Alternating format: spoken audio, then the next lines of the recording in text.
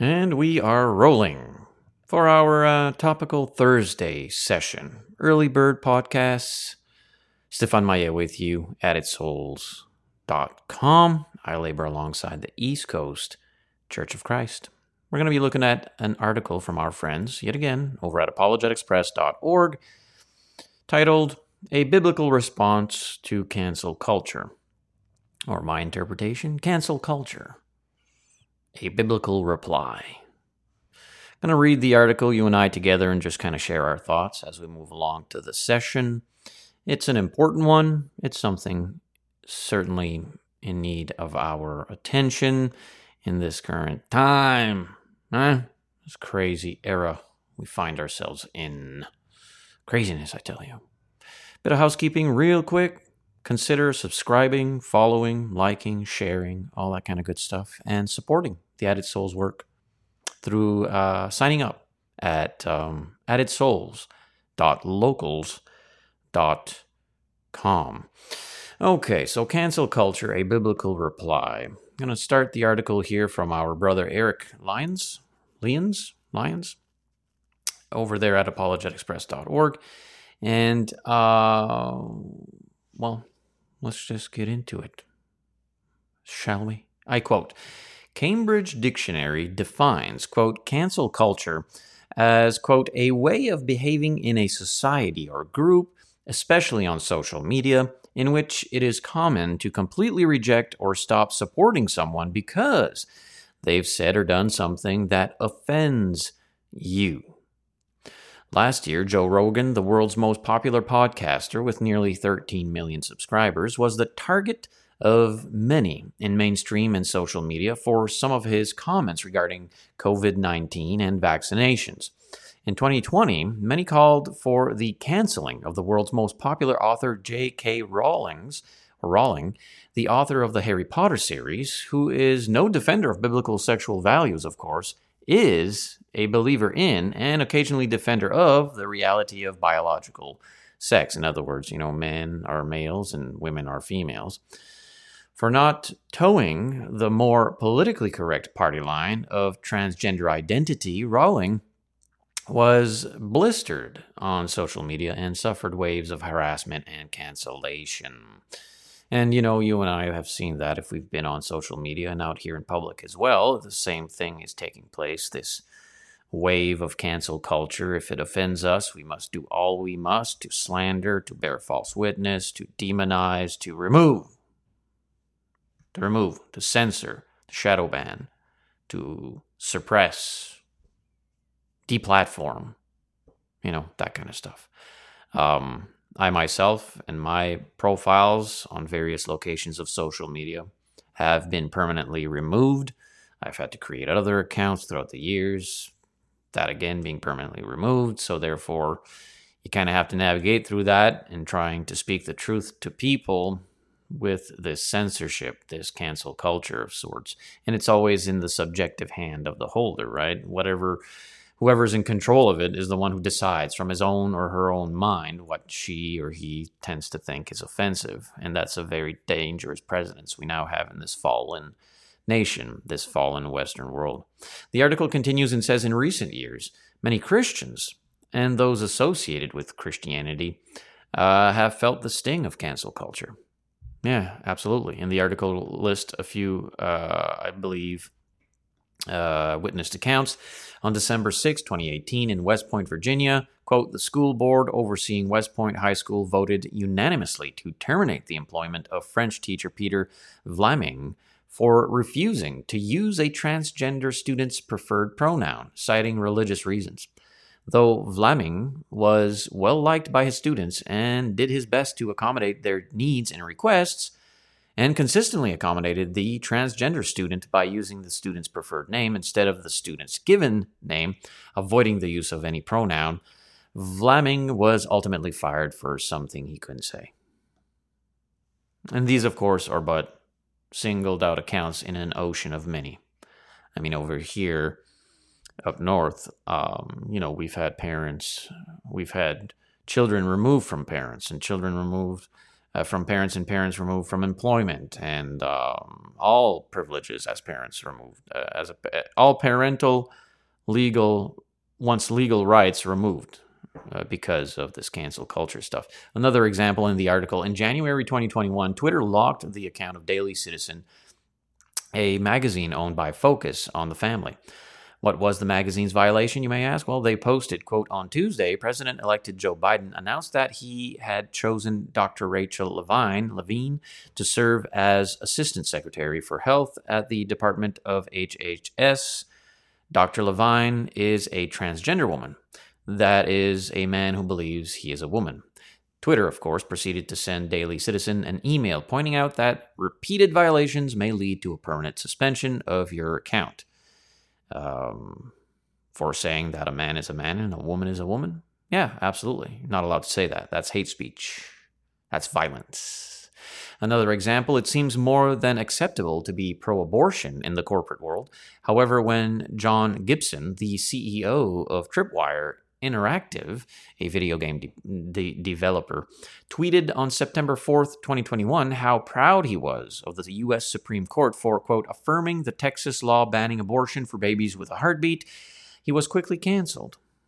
Gibson's tweet drew fire on social media, and the CEO found himself without a job only 2 days later when Tripwire announced the company was moving forward with a new interim CEO.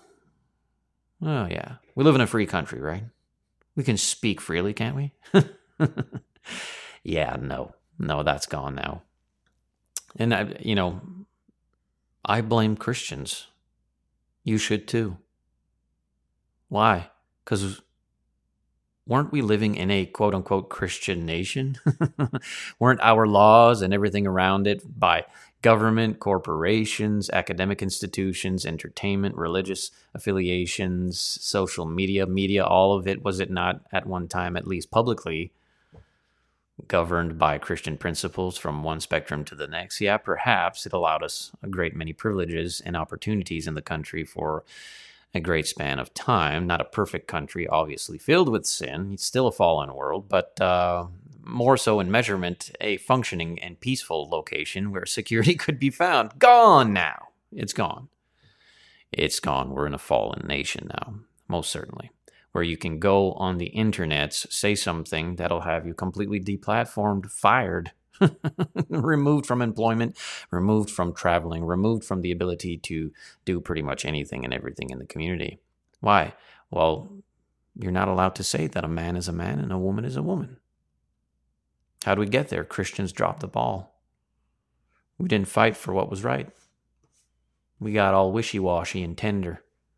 And when I mean tender, I don't mean kind. I mean cowardice in that descriptive nature. Cowardice. Weak, idle. It's somebody else's problem, right? Whatever. And we changed.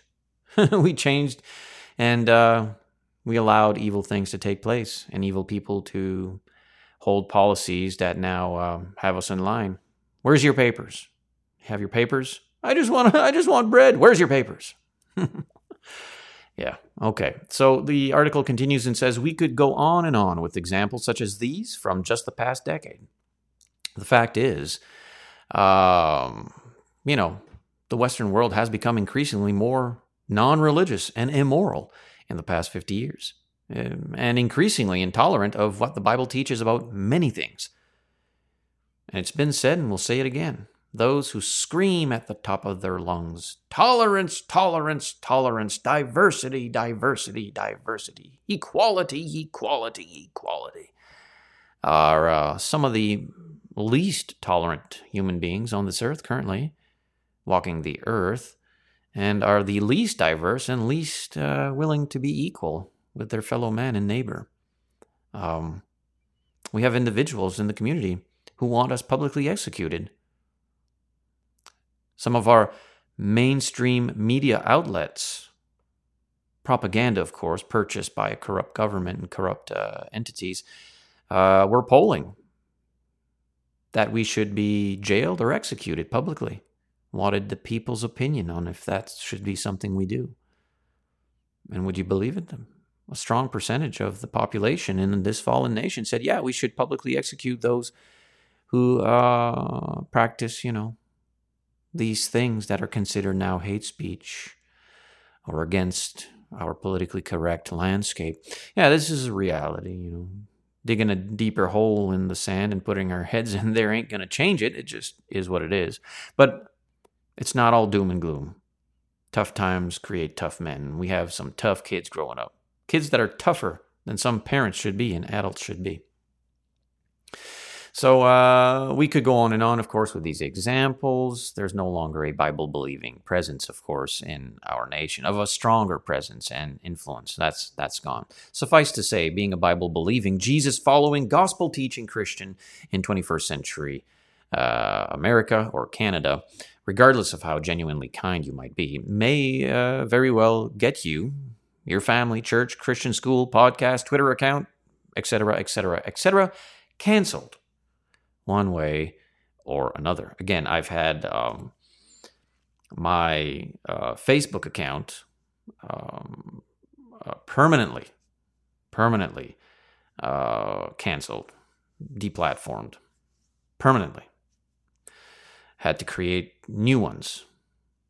Same with Twitter, with YouTube, Instagram, you name it. Twitter, of course, has changed management, hasn't it? Ownership. And since then, it has opened up a great deal of freedom and privilege, which is nice. And Facebook is still a well-known censorship platform, but it has diminished a little bit on certain things. And of course, that's why if you want our kind of content unfiltered, you'd have to go to addedsouls.locals.com. You'd have to be with us on Rumble and Twitter, perhaps, more so than YouTube and Facebook when it comes to various things. I enjoy Facebook for the connection we have, of course, with friends and families in the community, and I certainly do share the truth out there. You just have to be wise with it and utilize it to its capability, if you will. But it's true. It's cancel culture. So the article continues, and cancel culture, it says, is nothing new for God's people. Absolutely not. Right? So it says, I'm saddened that America, Canada, is not nearly as religious as previous generations. America certainly has been more so independent in its religious thoughts and traditions and practices in honor of the 66 books of the Holy Bible, more so in culture than we Canadians. We Canadians are of a different culture. Someone trying to tell you otherwise is probably puffed up with pride and a professional liar. There are some of those, by the way, in the church who masquerade themselves righteous, but they are nothing but liars. But there's a difference in the culture, obviously. However, we are still connected as human beings. Sin is sin, and it's practiced both in Canada and America, obviously. There's McDonald's in America, there's McDonald's in Canada, but the culture and the mind of the people is a bit different. There is a difference there. Ours is, of course, still structured to a system that finds trust more so in government, in the Queen or the Prime Minister. We are more submissive to that system, and our religious forefathers gave us Catholicism, and so there was not a strong cultural independence to our own thinking minds with the Bible. We just, again, followed the Pope, we followed the Queen, we follow the Prime Minister. In America, you have an independent culture and power, which is why you still have stronger pockets in America in regards to freedom. Anyways, a session of its own perhaps we could have in the future. Back to the article, speaking of these things. So I am saddened, he says, our brother Eric, that America, I say, and I add, Canada, is not nearly as religious as previous generations. I'm sickened by a society that has become increasingly more like the one Isaiah saw in Jerusalem 2,700 years ago, where people, quote, call evil good and good evil, who put darkness for light and light for darkness, who put bitter for sweet and sweet for bitter. Isaiah 5, chapter 5, verse 20. And that's true. isn't it? Today we call the murder, the quote-unquote legal murder of our most vulnerable and innocent. We call it healthcare. We call it a woman's choice. That's what we call it. That's what we call murder. We call murder medically assisted in dying. We call murder a virtuous, compassionate thing to practice in this country. Yeah, murder is no longer evil. Murder is good, and we don't call it murder. Again, we call it healthcare. That's what we call it. We call godlessness science. That's what we call that.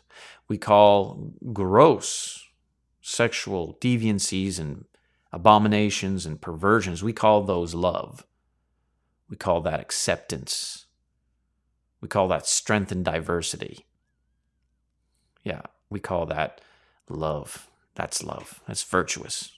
Sexual perversion with animals, with children, that's love. That's good. That's virtuous. That's what we need to promote, encourage, fund, and enforce.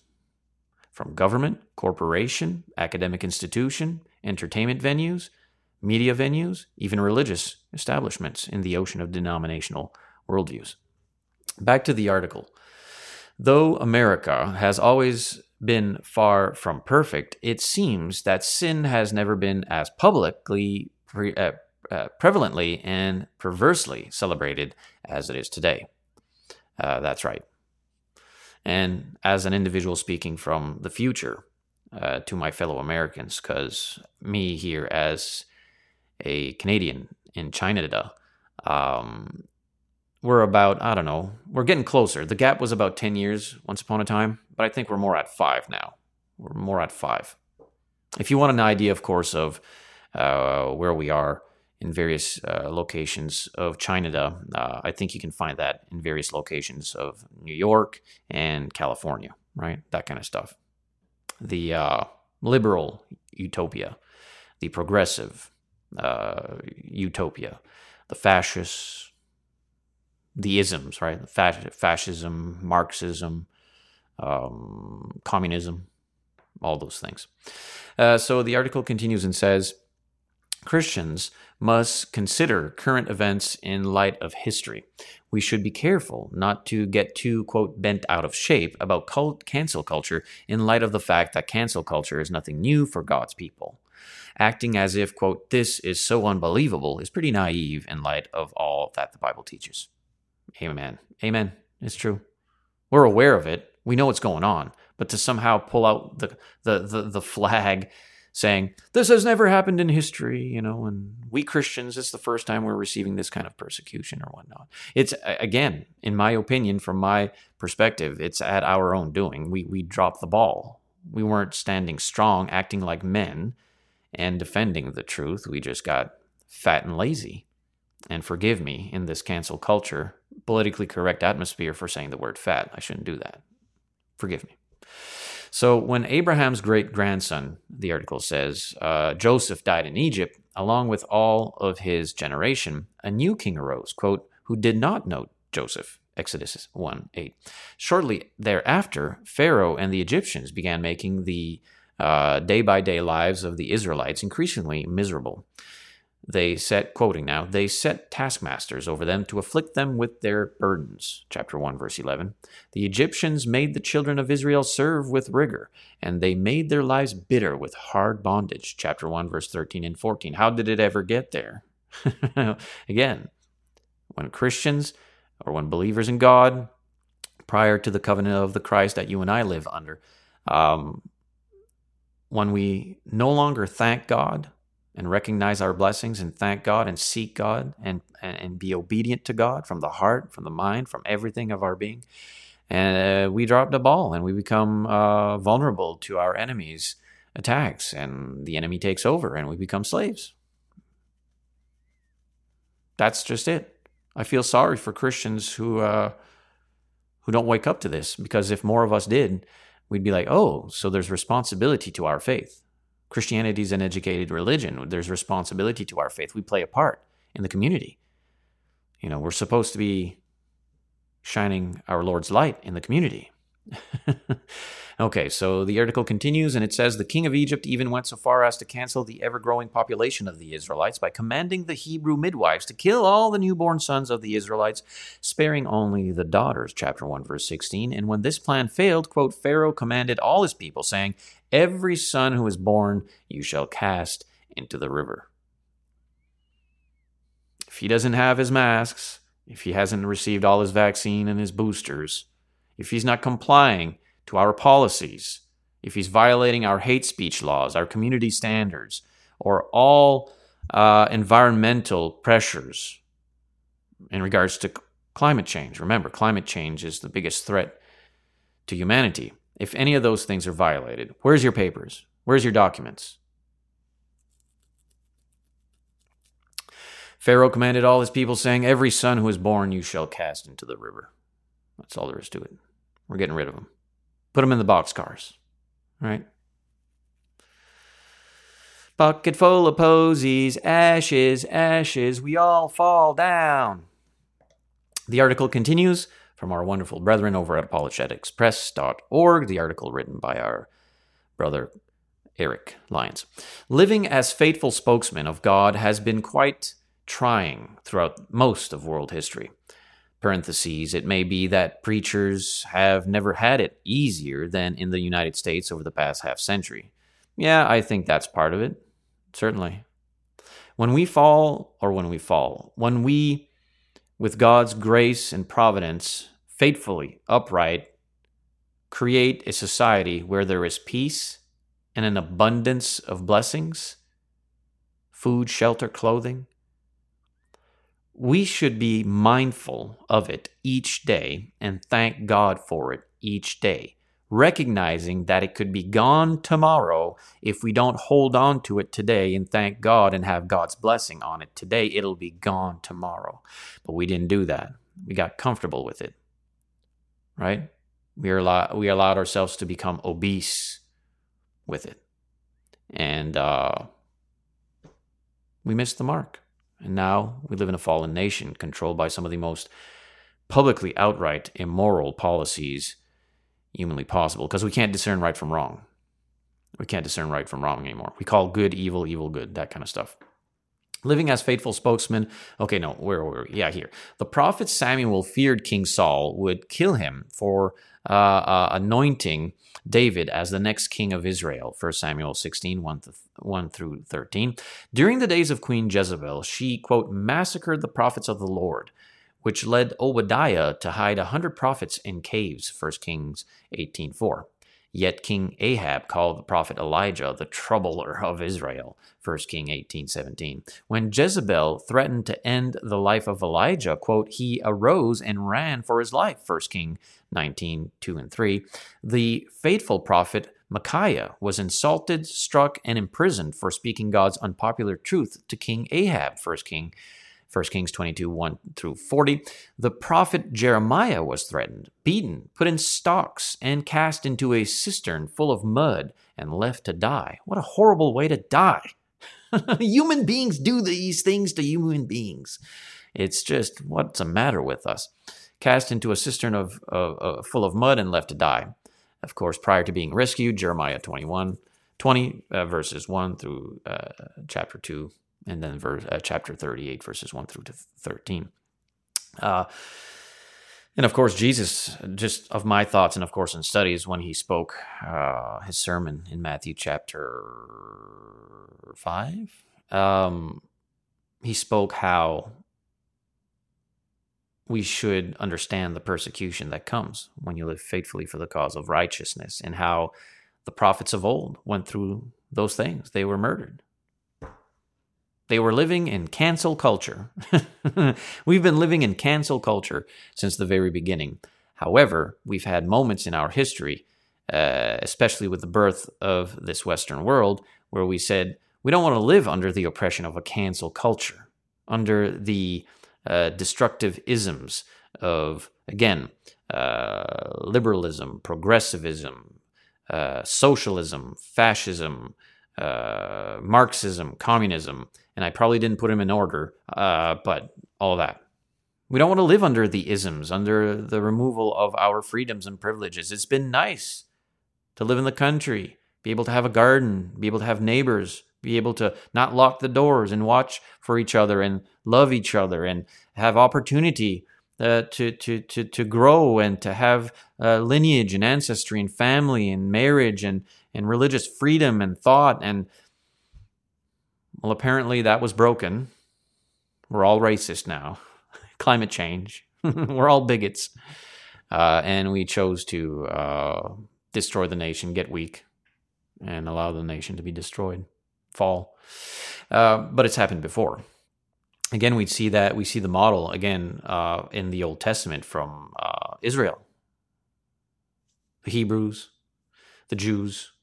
They would be faithful, and they would have provision, security, protection from God, and they would have ancestry, and they would have nourishment, they would have land, they would be blessed in abundance with the land of milk and honey when they were faithful. But when they chose again to go and contaminate themselves with idolatry and remove their thanks for God and become godless and practice all kinds of nonsense, they became slaves to the oppressor, and once again embarked in centuries of bondage with the politically correct atmospheres and landscapes.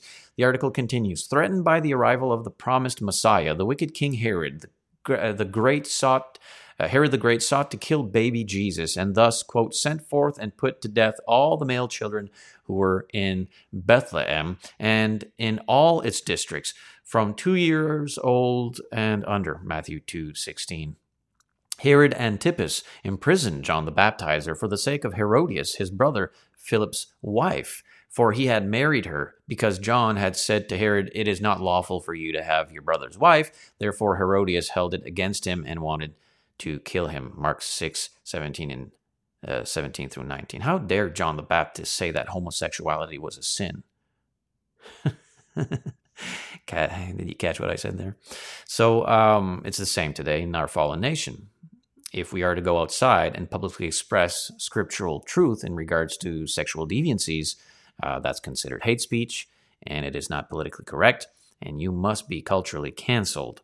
And that's why they've been eroding and destroying all our, statues, historical figures, patriots, soldiers, our veterans, everything that allowed us to have this freedom. Because again, our countries have been now taken over. We're at war. People just don't, I think, haven't woken up to it yet. But and speaking of woke, in its true and descriptive form in regards to becoming aware. The woke that is expressed from the left is social Marxism, it's communism, it's a very oppressive cancel culture mentality. But again, so the article continues, Herod Antipas imprisoned John the Baptizer for saying what he said. She eventually, where am I here? Because John had said to Herod, "It is not lawful for you to have your brother's wife." Therefore Herodias held it against him and wanted to kill him. Mark chapter 6, verse 17 through 19. She eventually got her wish, obviously. The courageous prophet of God and forerunner of Christ was permanently canceled by being beheaded. An executioner literally brought his head on a platter to the daughter of Herodias, who in turn gave it to her mother. Mark chapter 6, verse 27 and 28. We've been putting individuals in prison over in this country for saying those kind of things against our leaders or against this these movements of the cancel culture, or proponents and enforcers of cancel culture. And a great many who in this country would identify themselves as Christian individuals or Christian establishments. They've been burning churches in this country. I think we're at 80-some, 70-some churches or 80-some churches have been burnt down that identify as Christians. We've been putting in jail priests and reverends and pastors for being pro-life and for exposing the sinful practice and consequences of the LGBTQ plus community and things like that. This is just a reality of our life. That's how it works now in this cancel culture. The article continues. During Jesus' ministry, the hard-hearted, hypocritical religious leaders of his day continually sought to cancel him.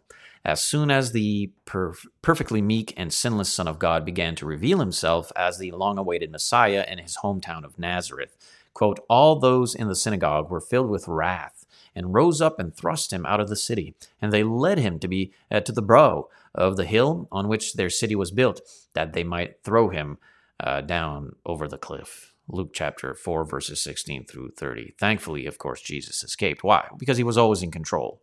He was always in control of his mission, his ministry, and the fulfillment of the death, burial, resurrection, witness, ascension of the Christ, the fulfillment of the gospel, the redemptive scheme, the redemptive plan in fulfillment, completion. He was always in control. On occasion, but it still reveals the fact that he was trying, they were trying to cancel him. We've always been in a cancel culture with corrupt and immoral individuals. On another occasion, Jesus' enemies, quote, took up stones to throw at him. John 8:59. After Jesus raised Lazarus from the dead, the Jewish chief priests and Pharisees, quote, plotted to put him to death. From that day on, John 11:53, ultimately Jesus was arrested, mocked, beaten, scourged, and nailed to a cross. He was canceled, right? Now, he permitted it to happen for, again, the redemption of mankind. But it still goes to show the corruption of mankind in a fallen world, and how they are so blinded by hate and bitterness and jealousy and just this self-righteous hypocrisy, pride. All of that is part of it. I mean, that's what they call the parade nowadays that have taken over the country, pride. I mean, how more so stiff-necked and rebellious can you be against the scriptures? Pride, being so proud in an unrighteous and high-handed oppression against people. It's crazy.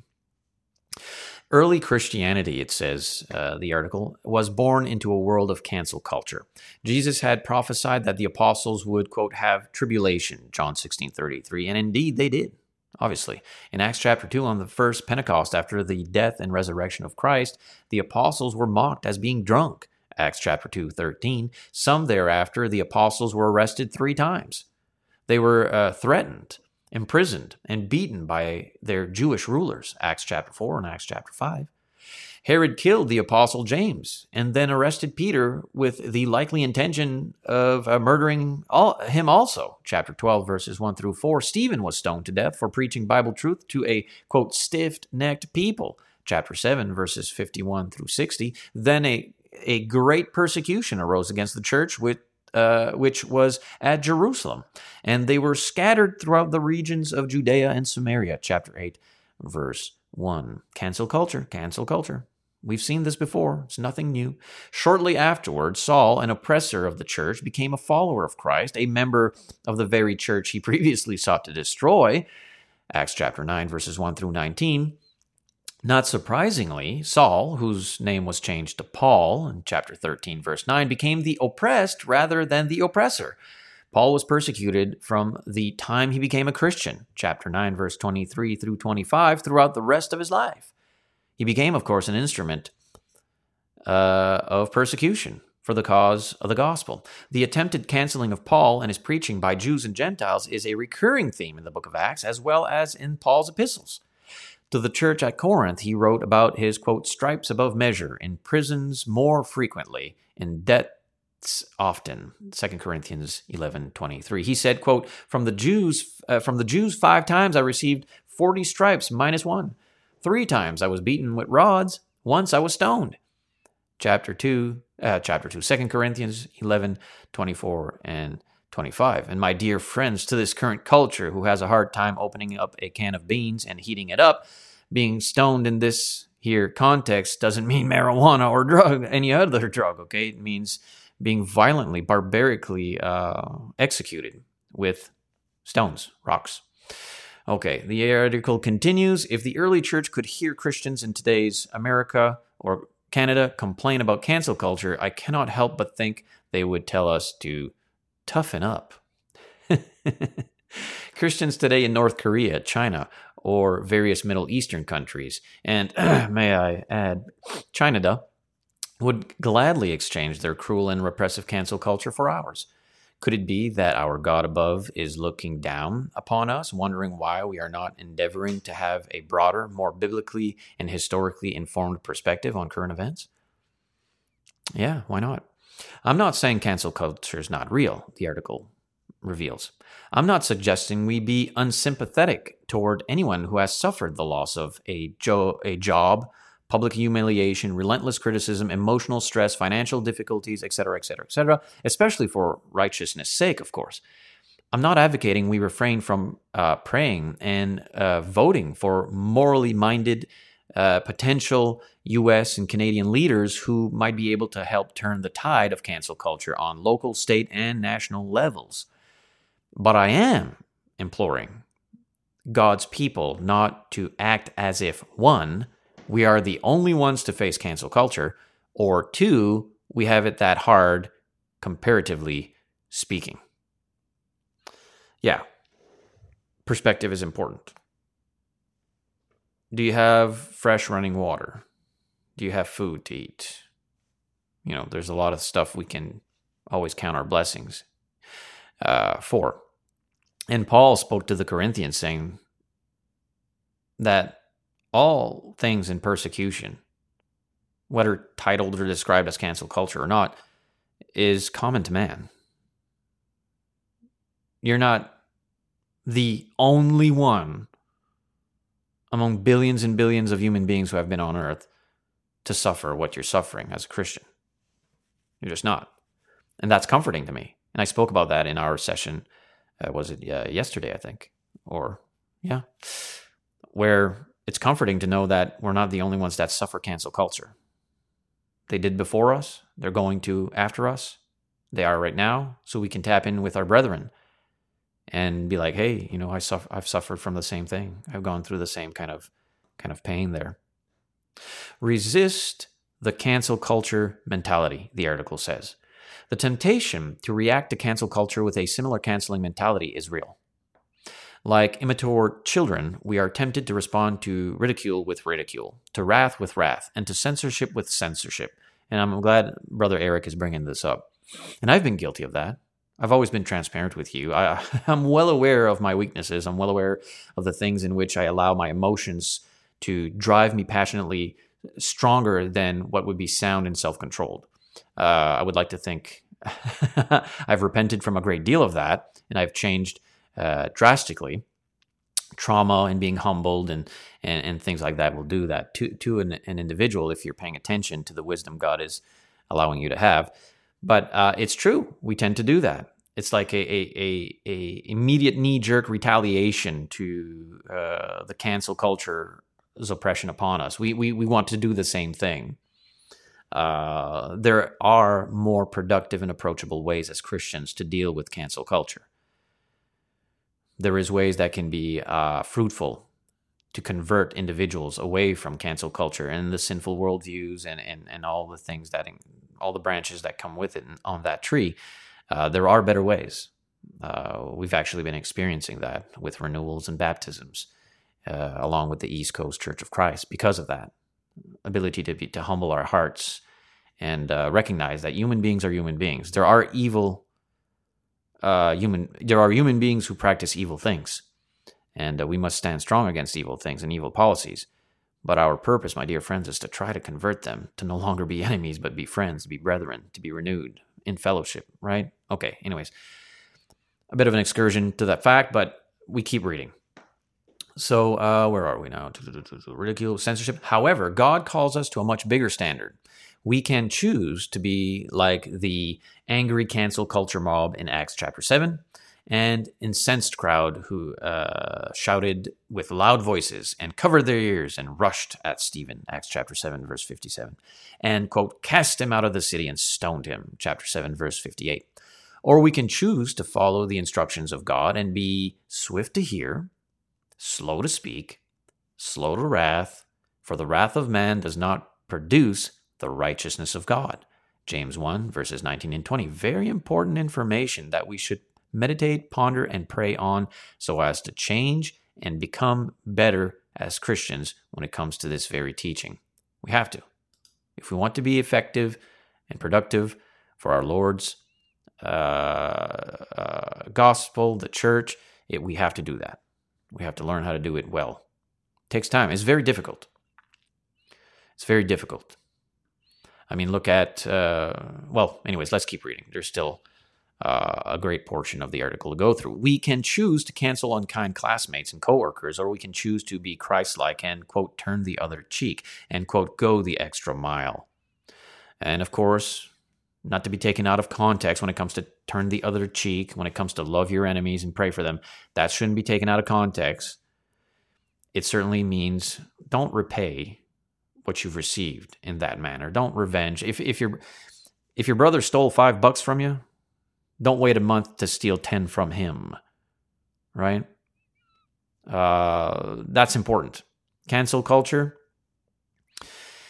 We have to be careful not to immediately knee-jerk in retaliation to that. We can choose to cancel unkind classmates, blah, blah, blah, blah, turn the other cheek. Jesus taught, if you love those who love you, what credit is that to you? For even sinners love those who love them. And if you do good to those who do good to you, what credit is that to you? For even sinners do the same. Luke chapter 6, verse 32 and 33. I say to you, love your enemies, bless those who curse you, do good to those who hate you, and pray for those who spitefully use you and persecute you, that you may be sons of your Father in heaven. Matthew 5, 44 and 45. That's how we should be. We should be that way, of course, with brethren who are corrupt among us, and we should do that with, of course, the world out there, with all human beings. We should. We have to learn how to do that. It's difficult. It's very difficult, but we need to learn how to do that. It produces fruit. It actually is an evangelistic tool that is quite potent in the minds of our enemies because they can't figure it out. Like, why is he so kind to me? I hate him. Right? Jesus knew before he ever came to earth that most people would either hate him or care nothing for him. He knew he was coming into a chaotic cancel culture, yet he still came for the purpose of saving souls. 1,000 years before Christ, David prophesied that the Messiah would be scorned by everyone, despised by the people. The people would mock him and hurl insults, shaking their heads. Psalm 22, 6 through 7. They would shoot out the lip at the Lord. Psalm 22, 7. Isaiah prophesied that Jesus would be despised and rejected by men, a man of sorrows and acquainted with grief. Isaiah 53, 3. Sure enough, when Jesus stepped out of heaven to heal the sin-stained, broken souls of humanity, he came to his own, and his own did not receive him. John 1, 11. Talk about cancel culture? This has been happening for a while, guys. Oh, but do we allow it to just, it's going to happen, nothing we can do about it? No, of course not. Let's take responsibility. Let's take responsibility for what we've allowed to, once again, oppress us. Let's get rid of it. Let's get rid of all that. And once again, renew our nations to its former glories when we had men who understood this. Jesus willfully came to reside in and engage a world full of cancel culture mentality. He came to a people who would go so far to cancel him that they brutally crucified him. Yet Jesus responded with love, open arms, and a forgiving spirit. I mean, on the cross, about to die, where's his mind at? With the people who put him there. Forgive them, Father, for they know not what they do. Can you wrap your mind around that kind of love? One of his best friends betrayed him because he was a greedy, jealous, sneaky little snake. Was Jesus' mind on revenge and retaliation? Forgive them, Father, for they know not what they do. It's quite the change of mind you need to go through in order to understand the true power of Christianity. I mean, just think about that. We have corrupt brethren and corrupt world leaders and corrupt all sorts of corruption everywhere. Do we act as they act? Do we do as they do? Is that our reply to them? Stand strong. Be courageous. Defend the truth and remove evil. Certainly. but to lower our standards, to become enamored in delinquencies and evil practices along with them in retaliation? No, we can't do that. It's tempting. No, don't get me wrong. It's very, very, very tempting, but we can't do that. We can't move that way. Jesus communicated love from the cross to the very end. We don't hear him saying, I'm going to get you for this, but rather, again, Father, forgive them, for they know not what they do. Luke 23:34. He showed concern for others, including for the penitent thief dying next to him. Before Jesus' crucifixion, the article continues, and this an article, of course, from our friends over at apologeticspress.org, written by our brother Eric Lyons. And at this time, again, a bit of housekeeping, consider subscribing, following, giving a thumbs up, giving a comment, sharing the link far and wide, and consider supporting the Added Souls ministry through the MyA family as we labor alongside the East Coast Church of Christ over here on the East Coast of Canada. You can sign up to addedsouls.locals.com. It's free to sign up, and once you're there, you can support monthly. No amount is too low, no amount is too high.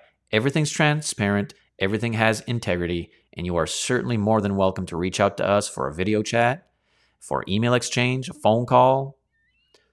All that kind of good stuff through God's good grace allows you the opportunity to partake with this wonderful ministry.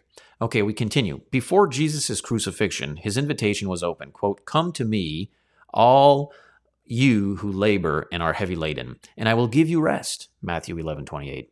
Ever since his crucifixion and resurrection, his invitation for anyone to receive eternal life has been or has remained open. And the Spirit and the bride say, "Come." And let him who hears say, "Come." And let him who thirsts come. Whoever desires, let him take the water of life freely. Revelation 22:17. This same Jesus said, "Go into all the world, even to cancel culture, and preach the gospel to every creature." Mark 16:15. It's about balance. Don't swing the pendulum too far on either side, because you're going to find a ditch and you'll be stuck in there. Balance. We don't allow ourselves to be overtaken by cancel culture, because we don't receive our freedom from corrupt cancel culture proponents or policies. We receive our freedom from Christ, which is why cancel culture wants to remove Christ from our hearts. There's a reason they want to ban the Bible. Okay, this is not a mystery like, I don't know what's going on. Must be climate change. No. There's going to be a climate change coming. Don't get it twisted. There is a day coming for that for that moment. But no. We don't allow ourselves to be trampled on, nor do we high-handedly practice what they practice towards us in retaliation. There's a balance. We must be approachable. We must speak the truth in bold, upright fashion, certainly. But today, some of our brethren think that being bold and upright is being a bully and a brute and a Pharisee and a tyrant and a deceiver and a self-righteous hypocrite. And they'll go on their podcast and try to have you convinced that that's being humble and that's being righteous and that's doing what's right. No, they're just causing more chaos. They're part of the problem. Jesus says, "Go into all the world, even to cancel culture, and preach the gospel to every creature," right? That's just, it's understood that it's for everyone. Don't withdraw from cancel culture and allow your light to go dim. Rather, even in, yes, especially in, a dark world, let your light shine before men that they may see your good works and glorify your Father in heaven. Matthew 5:16. As Peter said, quote, always be ready to give a defense to everyone who asks you a reason for the hope that is in you with meekness and fear. 1 Peter 3:15. As Paul wrote to the church at Colossae, conduct yourselves with wisdom toward outsiders, making the most of the opportunity. Colossians 4:5. Some of our brethren, they make unrighteous confrontational disputes and arguments and fights in the community. And they're known in the community as individuals you can't approach, you can't speak with, you don't want to be part of. And sadly, these kind of brutes, they can take over churches and push everyone out And it's just that much more difficult to deal with a cancel culture when you have it behind the pulpit or in an eldership. And again, we need to wisen up to that. How? Let's get rid of pride. Let's get rid of pride. Because if we don't unite as His church under His doctrine with love, His love, the true description of love, we're not going to be able to be quite fruitful to this now here cancel culture, this fallen nation that is rampant with corruption. How are we going to convert them? How can we pray for them of good conscience if we're running them off and acting as they act? It's just not gonna be. Well, look at where we're at. We're here for a reason, guys. It's not. This is not an accident. So the article continues and says, respond to cancel culture with. So how should we engage a culture that seems to be growing less religious and more intolerant towards Christianity day by day? What biblical principles and precepts must we keep in the forefront of our minds as we face increasing amounts of intimidation and discrimination? And before I keep reading, again, from our own personal studies, which I've been sharing lately with you all on social media, we've allowed ourselves to have too much of a physical concern. So we are quick and harsh to expose and to lash out against cancel culture. And I'm not saying that is not necessary within the confines of Christian decency, but we do that at the expense of being completely blind to that very same divisive and chaotic presence among us, crept in unnoticed. We have to, what am I saying? The Bible says we should clean house first. How are we going to help anyone with a speck in their eye if we got logs sticking out of our foreheads? Are you with me? Are you listening? We got to clean house. Paul himself would have told the Corinthians, what business do we have with the world out there? God judged them already. We need to judge each other. We need to keep each other in line. And not as a pharisaical, high-handed brute, but as loving brethren who tap into the love of Christ in such a measurement that we actually eagerly seek to do what's right. What a concept. People come in the church because they want to be there. Wow. Not because the Pharisee said he'd push them out. I mean, think of the concept. Fascinating, isn't it? So we move forward in the article here, again, from our friends over at apologeticspress.org. Courageous determination to be faithful. Regardless of all that is going on around us, and regardless of what happens to us, God expects His people to not be afraid of what you are about to suffer. That's the idea. But be faithful even to the point of death. Revelation 2:10. If Noah could be faithful and do all that the Lord commanded him in Genesis 7:5, even while living during a time when the wickedness of man was great in the earth, and that every intent of the thoughts of his heart was only evil continually. Genesis 6:5. Can you imagine how bad that is? I mean, I know we're in a bad place right now. I know that. I mean, if you're paying attention to our socio-political landscape and the direction of people, we're in a bad spot. We are. But I don't think we're at that bad, or I don't think we're at Genesis 6:5 bad. It's just my opinion. I don't think we're there yet. I mean, we're not far from it, but I don't think we're there yet. And I say yet because we have great hope in our own personal independent accountability and responsibility, that there are many like us who are waking up to this problem and being like, man, we've dropped the ball. We've had little faith, haven't we? We've been cowards. We've been cowards. We need to stand up and do what's right in good Christian decency, in balance, wisdom, insight, being approachable. If Job could trust God and not sin nor charge God with wrong, even while his world caved in around him, we too can be faithful even when the world seems to be caving in around us. If Moses could face Pharaoh's wrath with the courageous determination to follow the Lord, then so can we. We just can. Why? Because they were men, and we are men. We suffer the things common to man. If Joshua and Caleb could face the giants of their day, if Daniel could face a lion's den, and if Shadrach, Meshach, and Abednego could face a fiery furnace, then we have no excuses. We have no excuses. Are things hard now? Well, yeah, they are. Will things be much more challenging in the future? Possibly. Regardless, be strong and very courageous, Joshua 1:7. For God has not given us a spirit of fear, but of power and love, power of love and of sound mind. 2 Timothy 1:7. We got to tap into this stuff. It's in the Bible. Though there are many enemies of the cross of Christ, whose end is destruction, whose God is their belly, and whose glory is in their shame, who set their mind on earthly things, and sadly, we have these behind pulpits and on social media, on podcasts, and in elderships, who are encouraged, who are supported, because brethren can't discern the threat. Again, I'm heavy on this. We need to clean house. That's how we get united. That's how we move forward with this cancel culture. We remove the cancel culture from within, and then we can start seeing it from outside and helping people know about Jesus and obey the gospel. God calls us to remember our heavenly citizenship. Philippians 3:18-20. See, some brethren are more concerned about their physical citizenship, and they'll slander their way to it. They'll betray their way to it.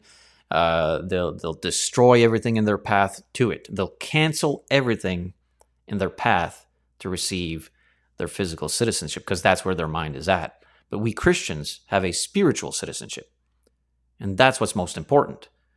And that's what we want people to understand and recognize and start to read and study and believe and follow.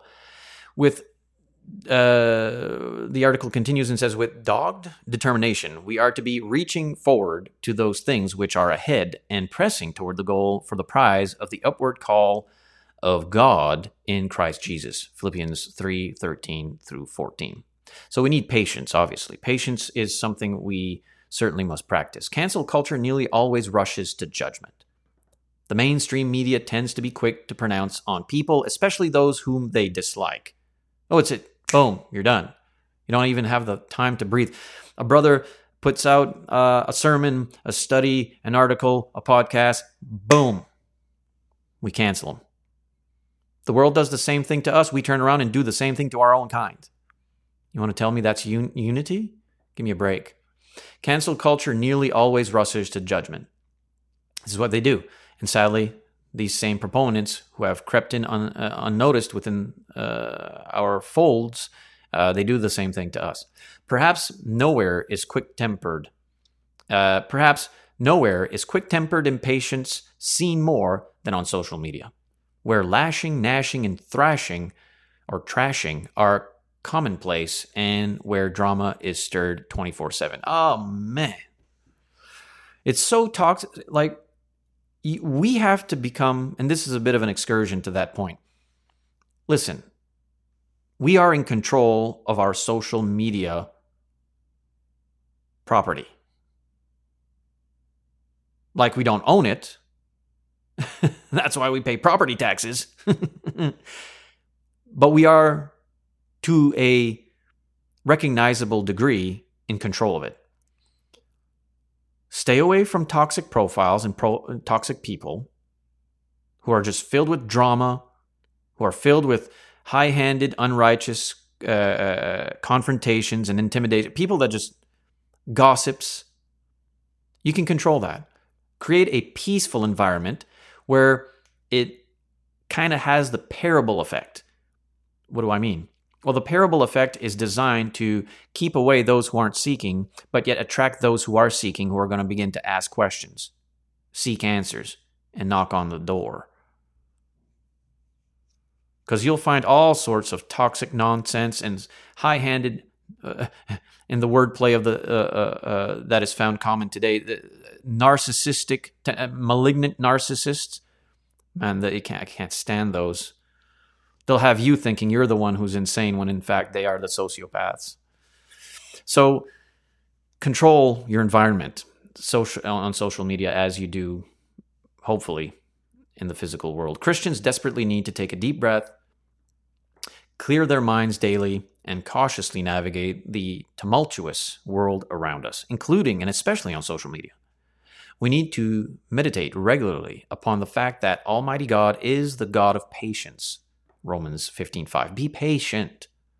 Peter wrote about how the divine long-suffering waited in the days of Noah, 1 Peter 3:20, seemingly for 120 years before judging the world with the flood, Genesis 6:3. And that's in a time in our history where the world was enamored with violence and evil.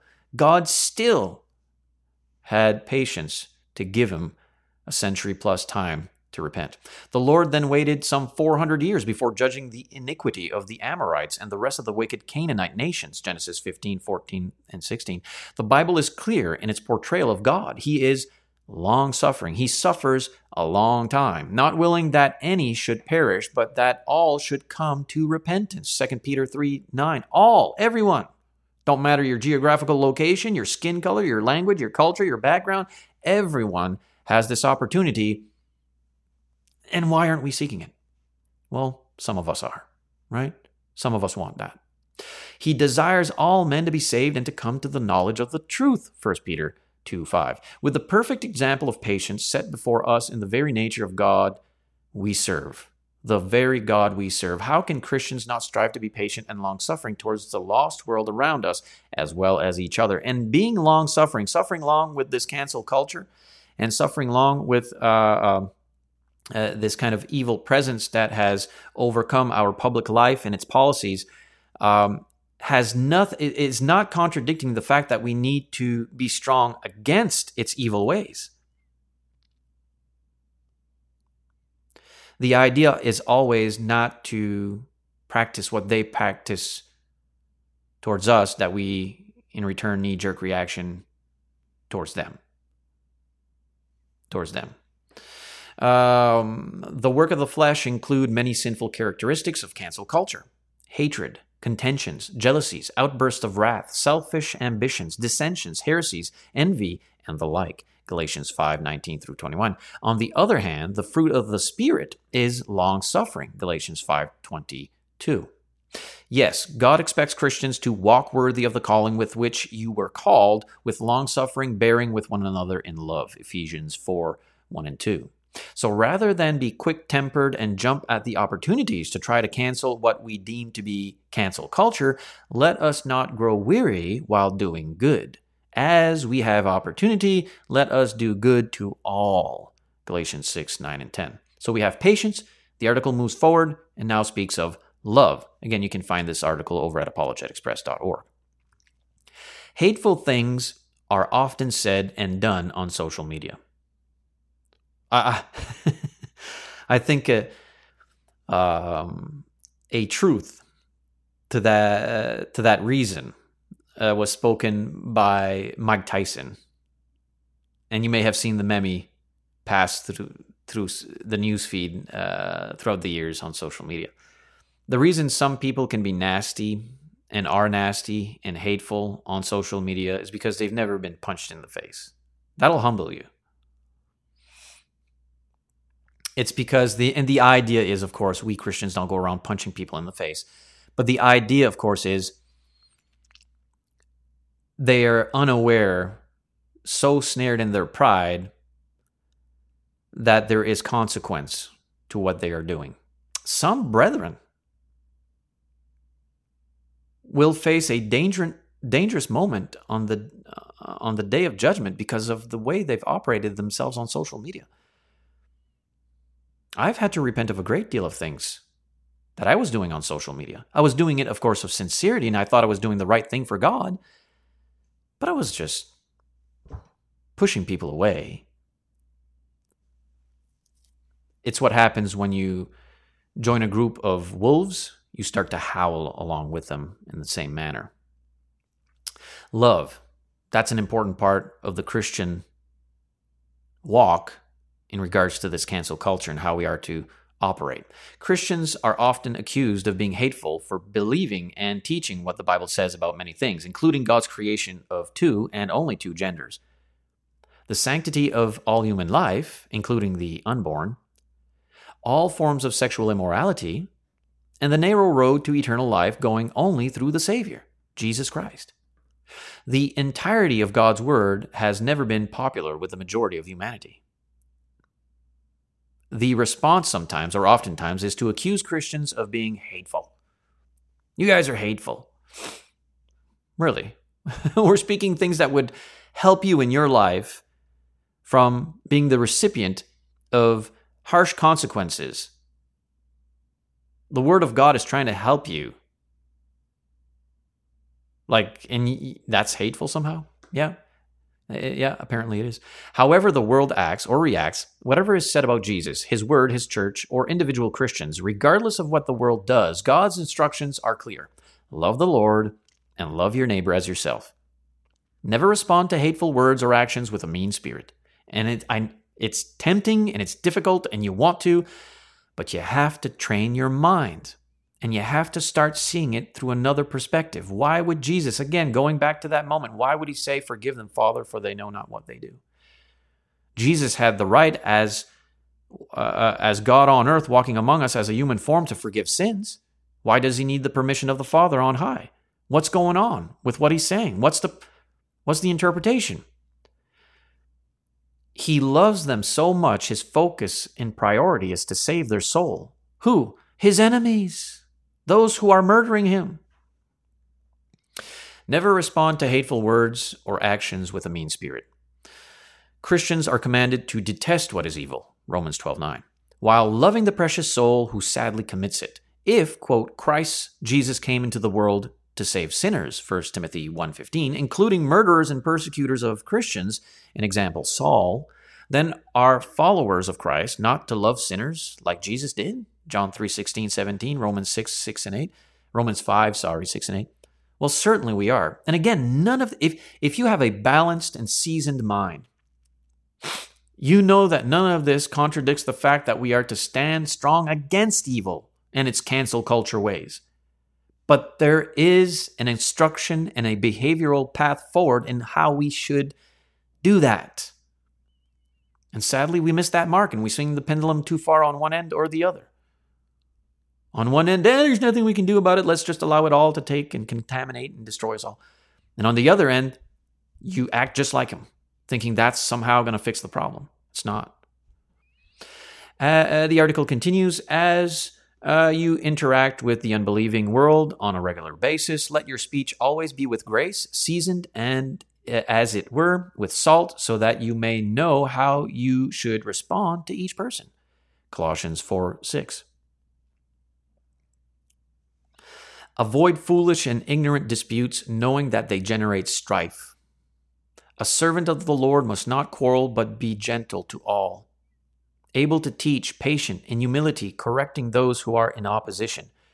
If God perhaps will grant them repentance, so that they may know the truth, and that they may come to their senses and escape the snare of the devil, having been taken captive by him to do his will. 2 Timothy 2:23-26, which refutes Diotrephes, which refutes the Pharisaical, who will have us believe that Jesus and his apostles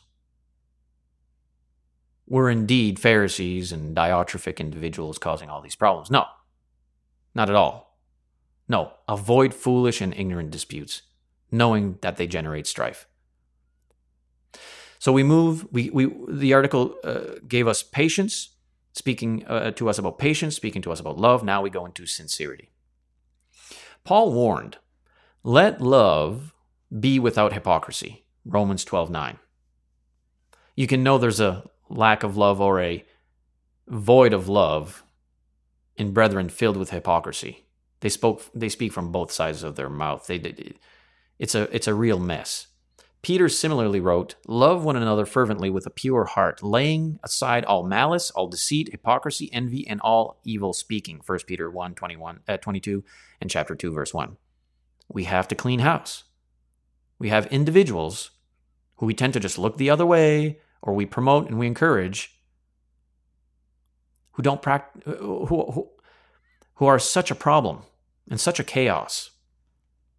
If we're going to deal with cancel culture, we need to practice these things. Sincerity is important. Love one another fervently with a pure heart.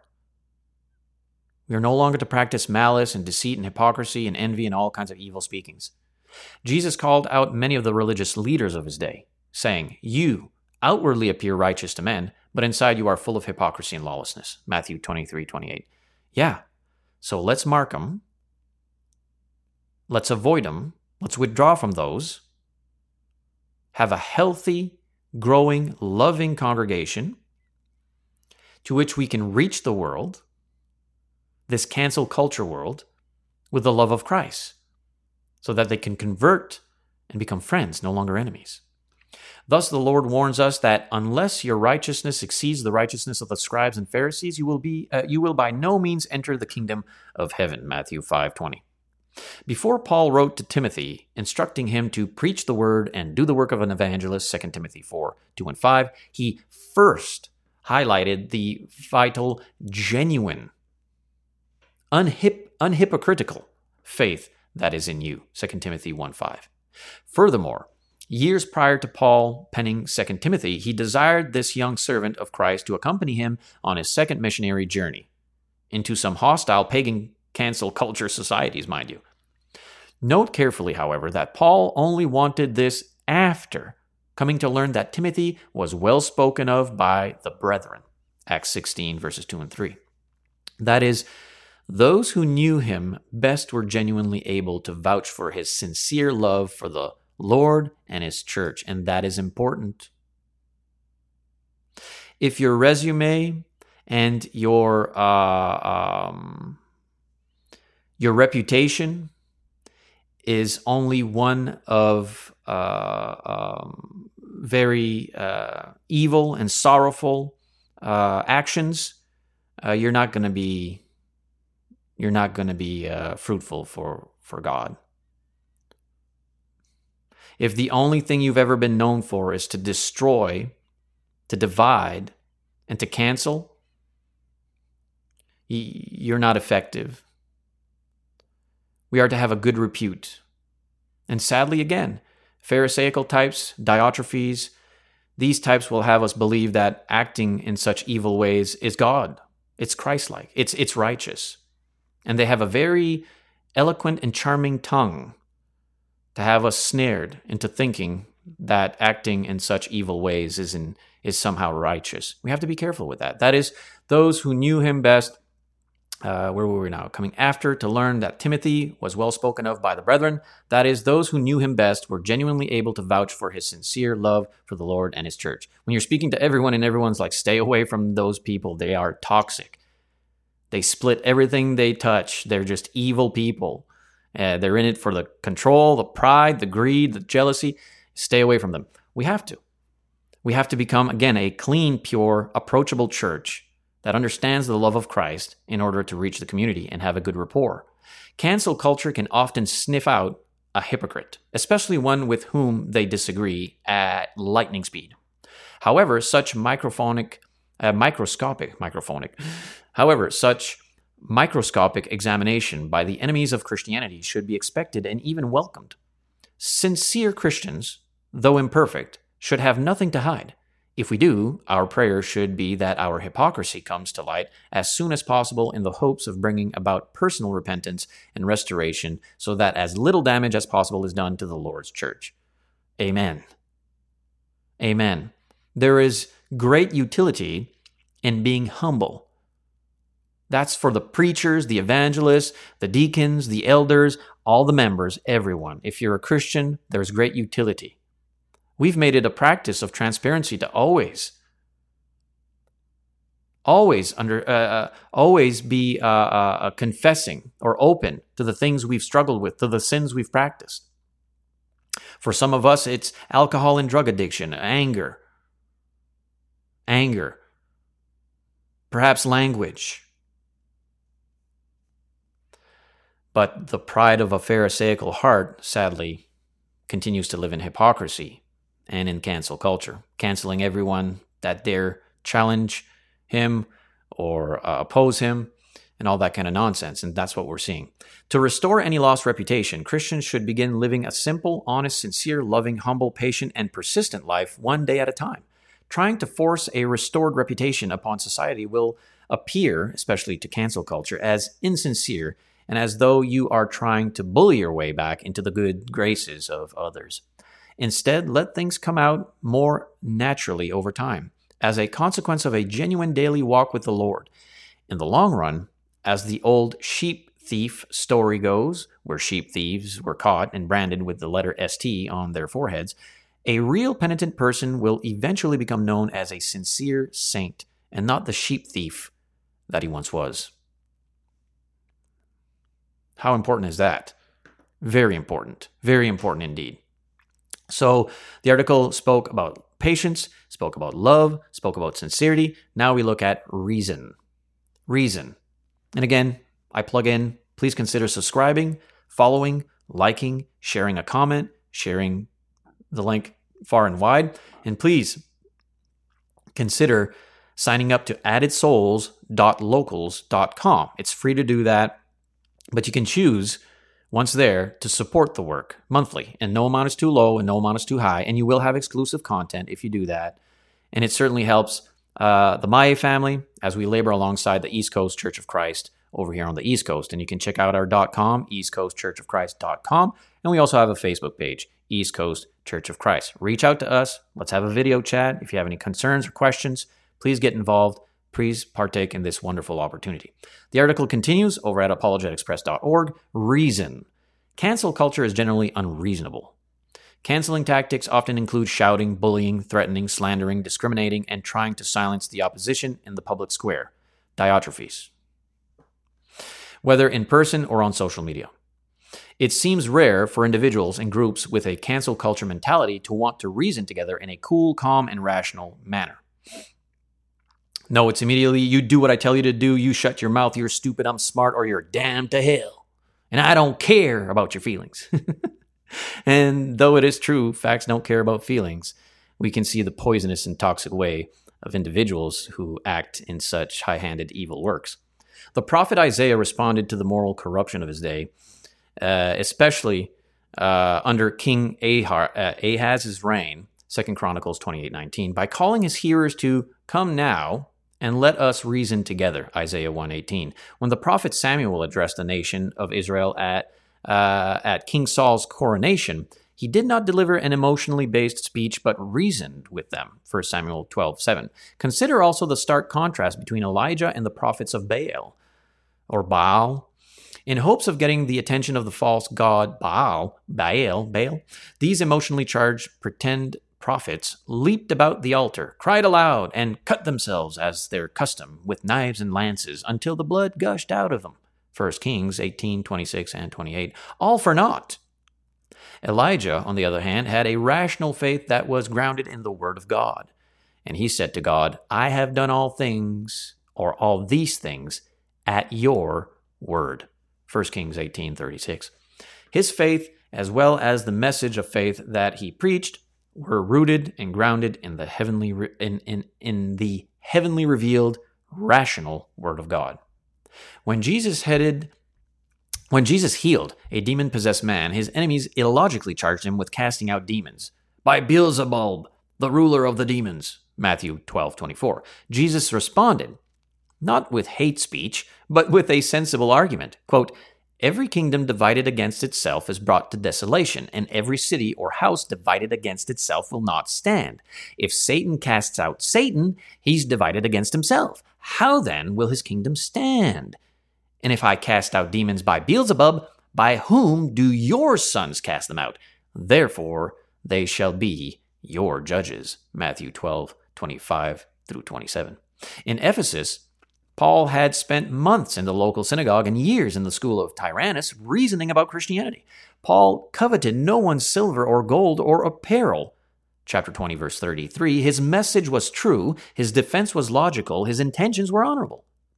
The Ephesian idolaters, however, were the exact opposite. Whereas Paul reasoned with his season, that they are not gods which are made with hands, 1926, the pagan Ephesians were more concerned about money and tradition than truth and reason, 1925. They proceeded to be driven by angry emotions as the whole city was filled with confusion and rushed into the theater with one accord. Most of them did not even know why they had come together. Yet for 2 hours, all with one voice cried out, "Great is Diana of the Ephesians." Chapter 19, verse 29, verse 32, verse 34. Now imagine that, repeatedly shouting the same exact expression for 120 minutes. Such mob-like tactics, number one, seem somewhat characteristic of the cancel culture of our day and age now, and number two, are the very opposite of how New Testament Christians are to conduct themselves. Don't miss the mark. Do not miss the stark contrast between the true gospel of Jesus Christ that Paul defended and the repetitive, emotionally charged nonsense that Demetrius and the pagan Gentiles preached. Love is love, strength in diversity, equality. Paul persuaded and turned away many people from idolatry to the true and living God in Ephesus and throughout almost all of Asia, Acts 19:26. He did it without force or the threat of force. He did it without reverting to dishonest, foolish tactics. It was with crystal clear arguments that could withstand scrutiny and with genuine love for the Lord and lost souls that Paul sought to persuade open-minded, honest-hearted people to follow the Lord Jesus Christ. So from patience to love to sincerity to reasoning, now we enter the location of the article called Continual Teaching. You can find this article over at apologeticpress.org. Finally, though Christians living within a cancel culture are to be loving, patient, and humbly submissive to those in positions of authority, however they may be, or whoever they may be, we must never stop teaching the saving gospel of Jesus Christ. Romans 1:16.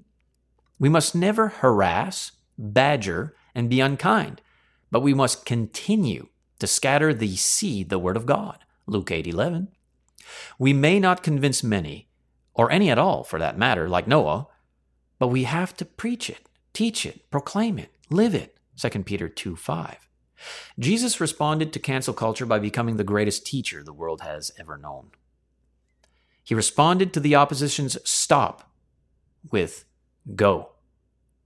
Go into all the world and proclaim the good news to every creature. Mark 16:15. When threatened and commanded by Jewish authorities not to speak at all nor teach in the name of Jesus, Peter and John said, "We cannot but speak the things which we have seen and heard." Acts 4:18 through 21.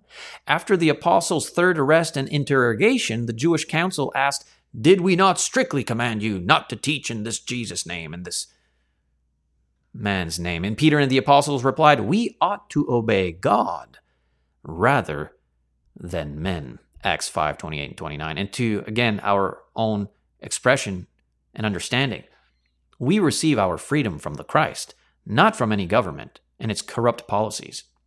We are not to be oppressed or suppressed by cancel culture proponents in a out-of-season landscape.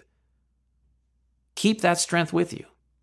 Know that in good faith, and you won't live as a slave, bondaged, shackled to their cancel culture ways.